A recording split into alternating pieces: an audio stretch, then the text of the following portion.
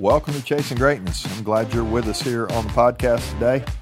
It's been Leadership Week, I guess you would say, here as we've been thinking through what we call the SERV model the last couple of days. The SERV model really represents the five, what we believe are the fundamental skills of leadership, and been giving you those day by day. We talked on day one about seeing the future. It's powerful when we realize we're not where we want to be, and we're able to yet see out into the future. We have a vision for where we want to go. I think about Dr. King, who said, "I have a dream." I think about Walt Disney, who he wanted to build a theme park, and he did that. And I think about John Kennedy back in the day, who said, "Let's put a man on the moon by the end of the decade." I mean, there's all these examples through history where people could see a better future, and things have gotten better because of it. It's pretty cool. I hope you've been thinking about your vision this week. And then we talked about how our visions become bigger than what we're able to do on our own. We're going to need some help. And so how do we do that? And the second layer, the second skill in our model was to engage and develop other people. And we asked the question, who's popping on your team? We like popcorn. Not all the kernels pop. There's some people on your team that probably are not popping right now, and they're getting so much of your time and draining you, and your energy is waning because you're spending so much time with people who are not popping. But you've got some people who are emerging leaders. They're ready to go. What would it look like for you to develop them, spend some time with them? And then yesterday we said, if you want something different, you're going to have to do something different. It's about reinventing continuously. Well, there's a fourth skill here. This is huge for us to understand this. Sometimes we're in business, or we're on a sports team or whatever, and we start focusing on results. And you are in business to get results. You have to have profits. I told somebody just a couple of days ago, we're trying to make a decision in our business. I'm like, we've got to think about what's profitable here. We can't. You're going to be out of business if you're not profitable. But at the same time, you got to value results and relationships. You're in the people business. There's a relational side to your business. Whatever your product is, if you forget that your people, your customers, really own your business. I mean, think about it. If you don't have customers, you don't have a business. There's a huge opportunity here for us to value both results and relationships. Now, this is hard for us because most of us lean one way or the other. Think about it. Which way do you lean? If I ask you that question, which way do you lean? Results, or do you lean toward relationships? And as you think about that, there's a really good chance you lean one way or the other.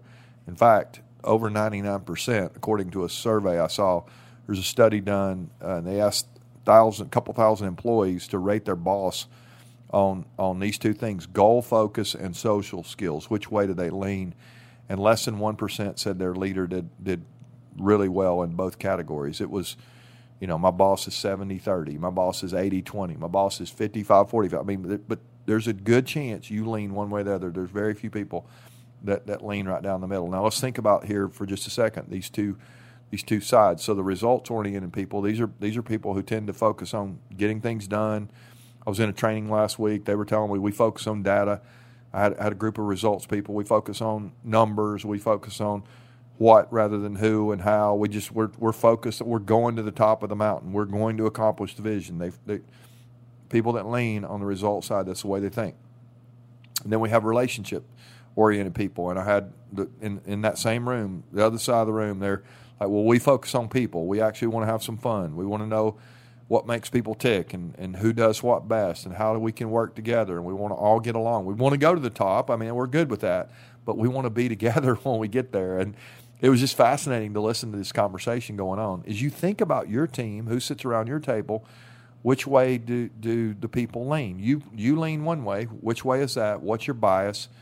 And then when you think about the people around your table, which way does each person lean? Maybe you're frustrated right now because you're a real results person and you've got some people who are relational around your table and they don't see things the way you do, or vice versa. I think it's huge for us to be able to identify who's around our table and who needs to be around our table. Now let's think about just a couple things here that could help us on the results side. If we need to work on that one, I think one of the things that's most important if we want better results is to set clear expectations. Set clear expectations. We want to make sure our expectations are defined. Like, this is what I need. They're measurable. This is how we'll know if we're winning. They're attainable. I don't want to ask somebody to do something they're not capable of doing, and they're personal. I mean, they need to be connected to what we're trying to do. They need to know why their job matters. So that's the relational side. Now, if I'm on the results, or I'm sorry, that's the results side. If I'm on the relational side, I want to begin to demonstrate care. I want to set expectations on the results side, but I want to demonstrate care if I'm needing to work on relationships. And so if you're a heavy results person, maybe you need to do a better job at the relationship side or balance that out. We do that by demonstrating care.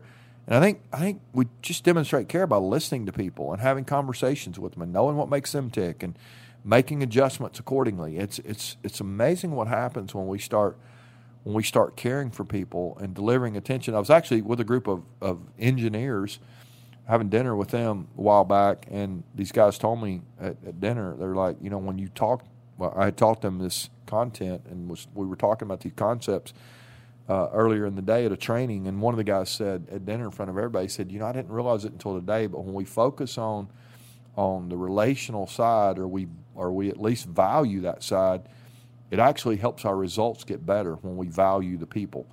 And he said, I've been thinking all along, let's just focus on results, forget about the people. And he said, because of that, it was hurting the results. And so that was an interesting way to look at it. But I want to encourage you to not just set expectations, begin to demonstrate care. You'll never demonstrate care unless you care. It's important for us to understand we've got so much opportunity to see a need and meet a need. It doesn't have to be really hard. And then I want to encourage you, just as we close today, to not just know your bias, but to compensate for that and then embrace the tension. There's always going to be tension. You're going to have a hard time trying to think like other people think. You don't have to. You just need somebody else that thinks that way, and bring them in and ask them what they think, and seek out a little coaching. Let's say that you're a relational person. Maybe you need somebody to help you set a goal. If you're depending on how relational you are, if you're a results person, maybe you need to ask somebody else, how does this make you feel when we do this?